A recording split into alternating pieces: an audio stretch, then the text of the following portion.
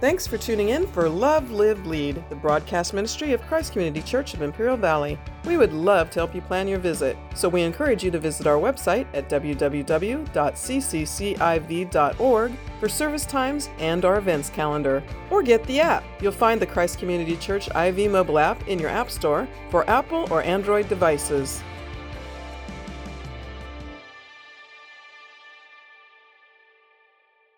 But here's the thing, in Revelation chapter 1, we have this outline for what the book is, all right? And Jesus tells John to write the things that you've seen, which is this incredible revelation of Jesus that Jesus gives to John. So he writes this description of Jesus. And then he says, write the things which are, which we see in chapters 2 and 3. It's the church age.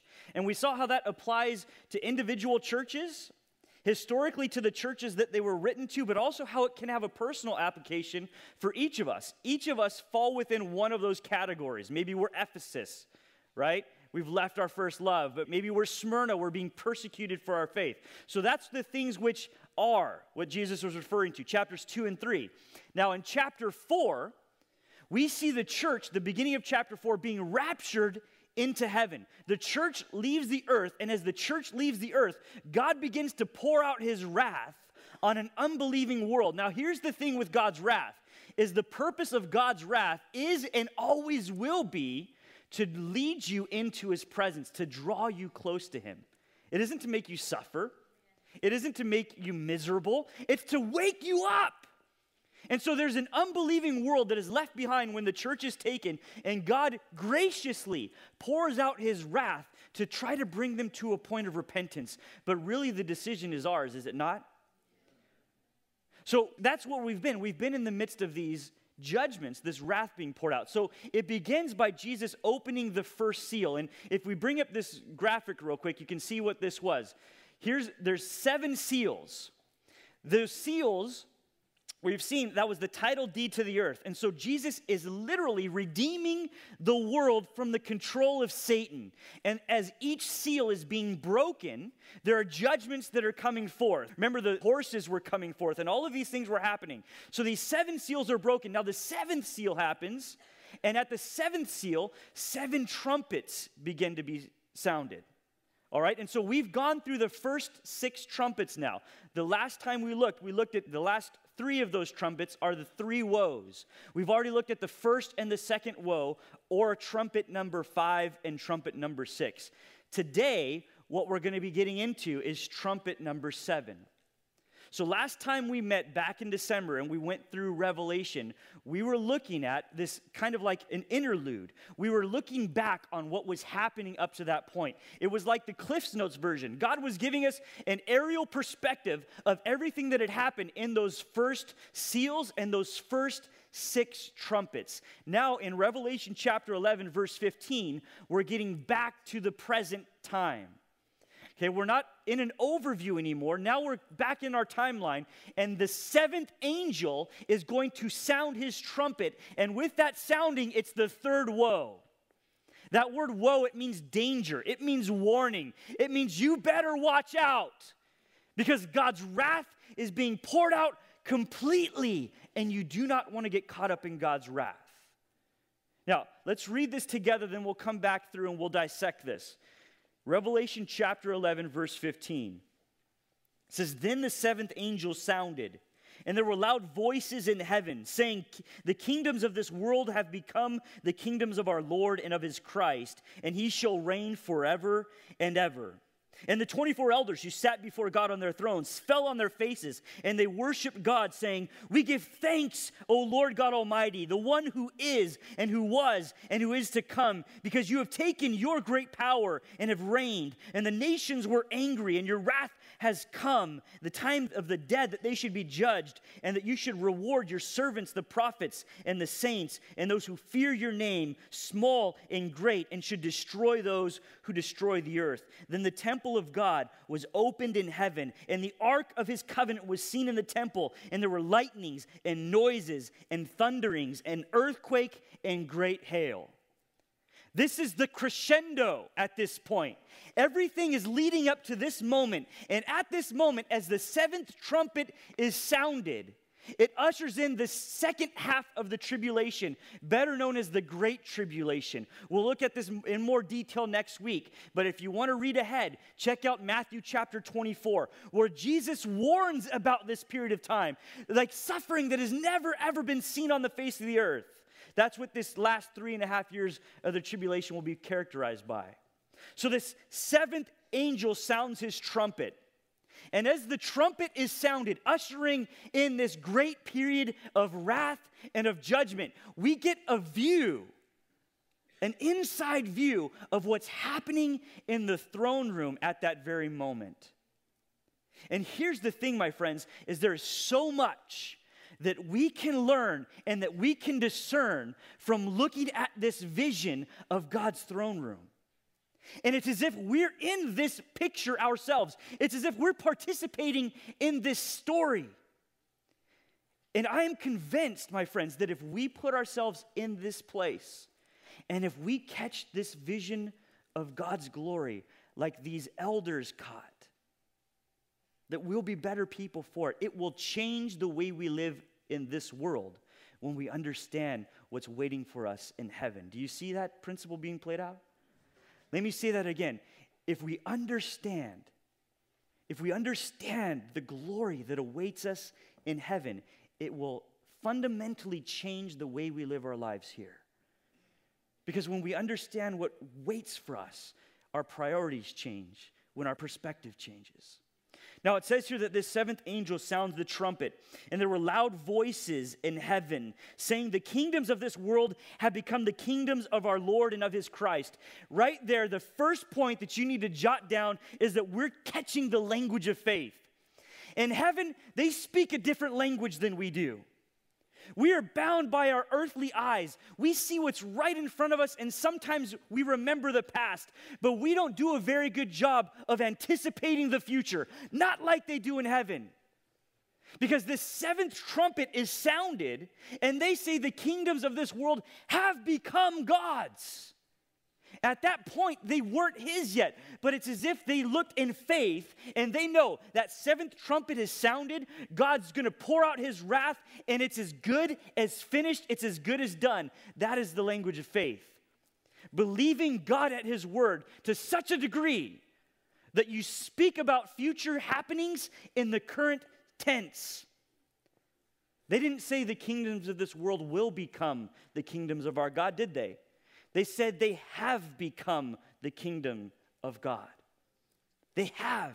God spoke it, and so in my mind and in my heart and in my understanding, it's as good as it's already done. This is called proleptic language. And so my challenge for you this morning is, are we living proleptically? Are we reading God's promise and God's word and letting that change the way we live today? Here's what God's word says about you, and I want you to hear this. The scripture says that you have been perfected. It doesn't say that you're being made perfect. It says that you have been made perfect, that you are perfect. In the current tense, the way God sees you from his throne, he looks down upon you in all of your mess and with all of your baggage and with all of your guilt and with all of the shame that you walked in here this morning with. He looks down and he doesn't see you flawed and broken and a mess. He sees you perfectly. That's the grace that our God has for us. Now, here's the thing. The scripture says this. Listen to this. Hebrews chapter 10, verse 14. Says, "For by one offering, the offering that Jesus gave of his own body, by one offering, Jesus has perfected forever those who are being sanctified." He has perfected us. The word perfected is teleos in the Greek. It literally means to make perfect, but it means something even deeper than that. It means to make full, to bring a fullness in, to pour a fullness out upon. It means to bring you to completion and to finish a work that is going on inside of you. And what the scripture tells us in Hebrews is that through the sacrifice of Jesus, he has made you perfect. He has finished the work in you. He has completed you perfectly. He has filled you to overflowing. Now, that's the promise of God's word, but we do not live that way, do we? We still live straddled with guilt and straddled with shame. And we're bogged down and weighted by the mess and the junk and the baggage that is our life. But God has called us to more than that. He says, I've perfected you. And the way that I look at you is as someone who has been made perfect. Why don't you start seeing yourself that way, God would say. You are not the addict. You are not the adulterer. You are not the thief. You are not the liar. When you hold on to those things, it's as if you look upon the bloodied body of our Savior on the cross and you say, that sacrifice you made was good enough for everyone else, but it wasn't good enough for me. As if your sin is so great, greater than everyone else's, that it can't be paid for on the cross by Jesus' blood. You have been made perfect. That's the language of faith. These elders in heaven, they saw this happen, and the loud voices said, the kingdom has become God's, not is going to become God's. The scripture doesn't say you're going to be made perfect. The scripture says he has made you perfect. Now start living like it. Now stop being bogged down by that junk. Stop being trapped by your sin. Stop looking at yourself as the thief, the addict, the adulterer. Start looking at yourself as a perfect being, the way God has made you, what he did in and through you when he sent Jesus on the cross. Now, the scripture doesn't only say that you've been made perfect. The scripture also says that you're glorified. Now, this is interesting for us because we're still in a fallen state, are we not? We're still in these earthly bodies. We're still shackled by these bodies. There's still certain limitations that we have. But the language of faith says you have been glorified. Listen to this text. And if I had thought about it, I would have included two words here. And we're going to go over two words, so I'm going to give you a bonus one right now, all right? Romans chapter 8, verse 30 says, moreover, whom he predestined. In other words, those who he set apart for himself, whom he predestined, these he also called. Whom he called, these he also justified. And those whom he justified, these he is also glorified. It doesn't say that they will be justified. It says they've been justified. It doesn't say they will be glorified. It says that they're glorified. The word justified, it means to be vindicated. It means to be declared not guilty. It's when someone takes up your legal cause, comes to your defense, and declares you pure and clean and holy. And that's what God has done for us who are in Christ. You're justified. An easy way to remember this is just as if you'd never sinned. So why? Why do you allow the enemy to continue to tear you down and to break you into pieces over your past guilt, your past bad decisions, when God's word clearly says that Jesus has justified you? It's just as if you'd never sinned. That's not you anymore. That's no longer your identity. Now you're clean and pure and holy and perfect in the eyes of God. But that text goes on. It says you've been justified, but you've also been glorified. You've been glorified. It has happened. In the eyes of God, you have a place of honor and exaltation, a place of splendor in his presence. That's how he sees you. You've been set free from your sin. You've been liberated from that, and you're no longer trapped. But in God's vision, in God's eyes, the way he sees you through a scarlet lens that is the blood of Jesus, and he sees you glorified in a glorified state, standing right there in his presence right now, this moment. That's the language of faith.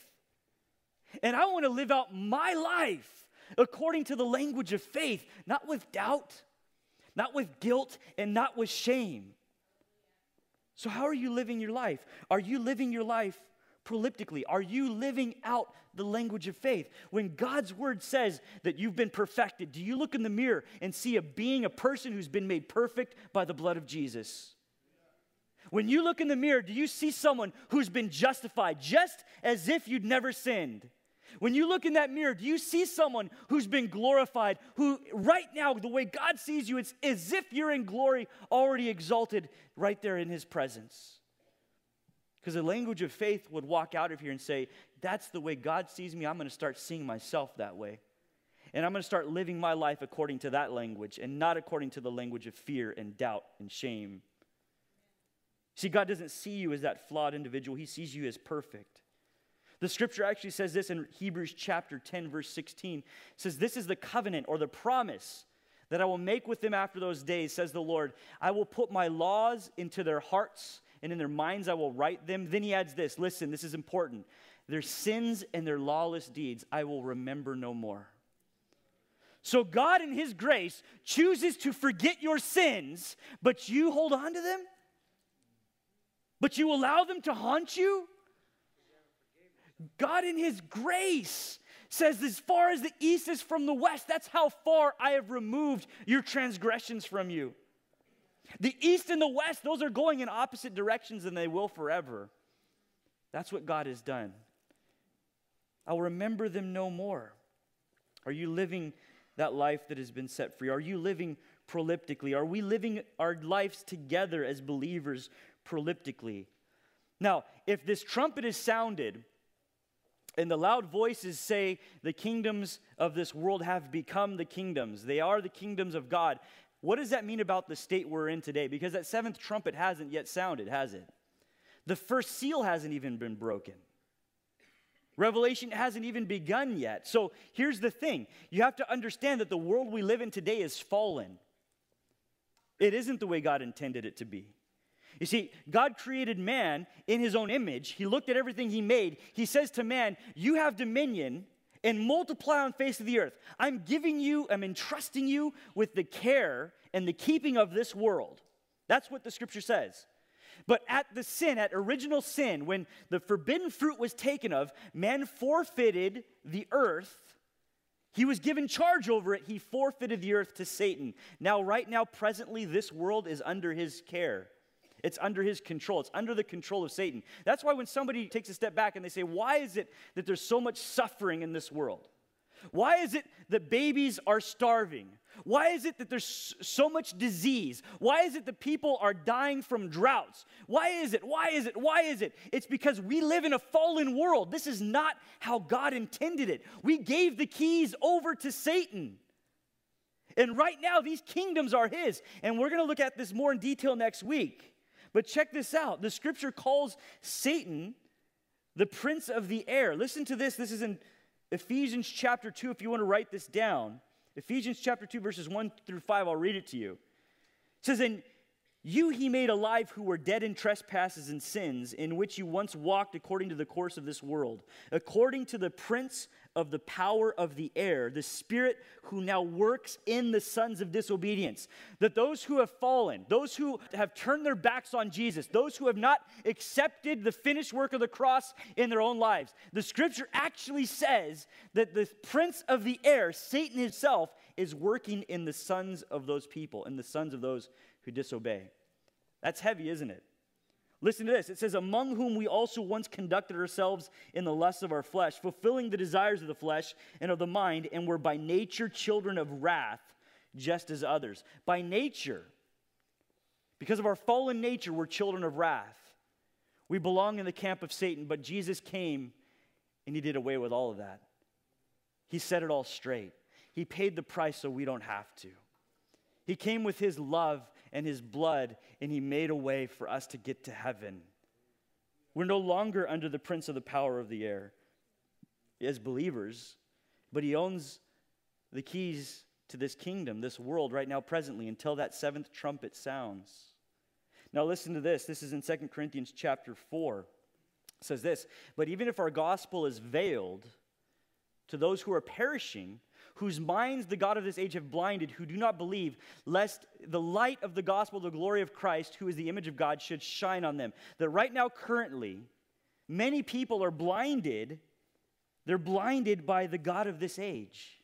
That's Satan. You know what else the scripture says? The scripture calls in and refers to Satan as the ruler of this world in John chapter 12.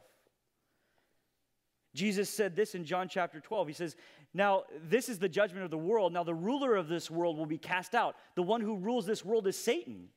But then he follows that up and he says, and if I am lifted up from the earth, I will draw all men into myself. Jesus came to reclaim the kingdom.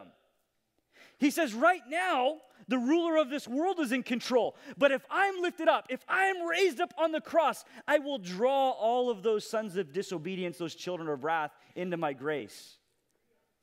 They'll be set free.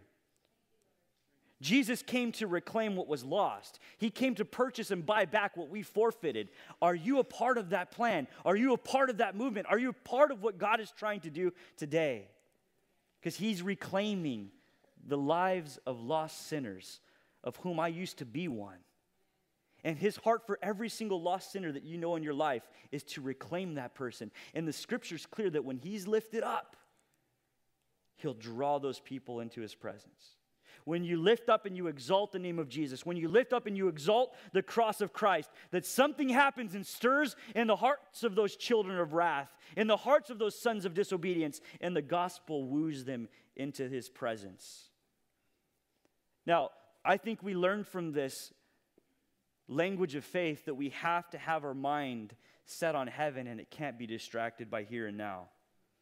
And what we see here in this text back in Revelation chapter 11, verse 15, says, the kingdoms of this world have become the kingdoms of our Lord and of his Christ, and he shall reign forever and ever. That he is the one who's going to reign forever and ever. A big campaign slogan in today's political scene is Make America Great Again. You guys heard that, right? Here's the thing. Making America great again is impossible unless America makes God great again. It doesn't matter who we elect. It doesn't matter who is there. Amen. You can clap for that. It doesn't matter who's in that place. Because as long as we refuse to acknowledge and glorify God in the presence of our culture, in the presence of our country, America can't be great again. God will allow us to suffer so that we will be wooed back into his presence.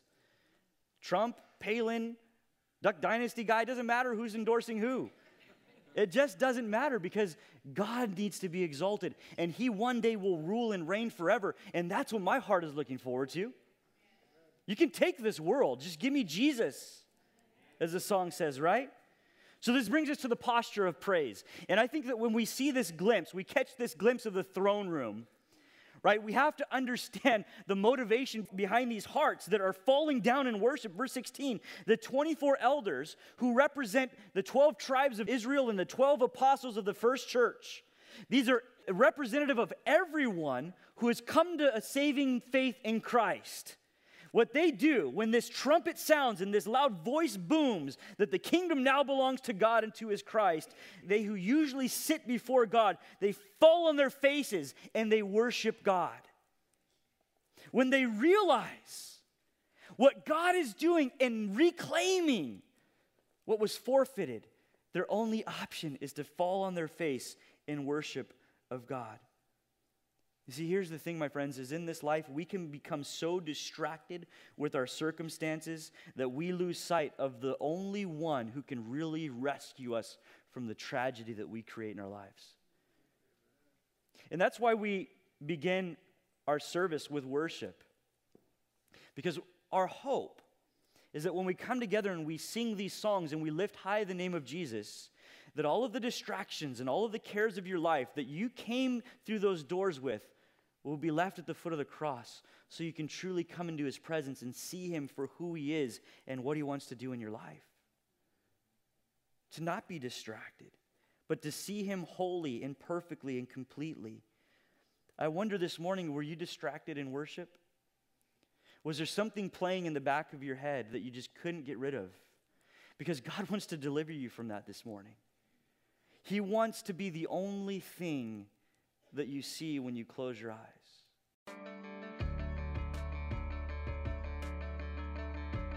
Thanks for tuning in for Love, Live, Lead, the broadcast ministry of Christ Community Church of Imperial Valley. Christ Community Church has campuses in El Centro, Calexico, and Brawley, with services in English and in Spanish. Your kids are going to love our kids' church. Plus, we have a lively youth ministry and young adults group. You're welcome to call the church office at 760-337-9400 with your questions, or leave us a message on the Christ Community Church IV mobile app, the ccciv.org website, or direct message us on social media. We are really looking forward to meeting you. So again, the website is www.cccIV.org or call 760-337-9400 so we can plan your visit.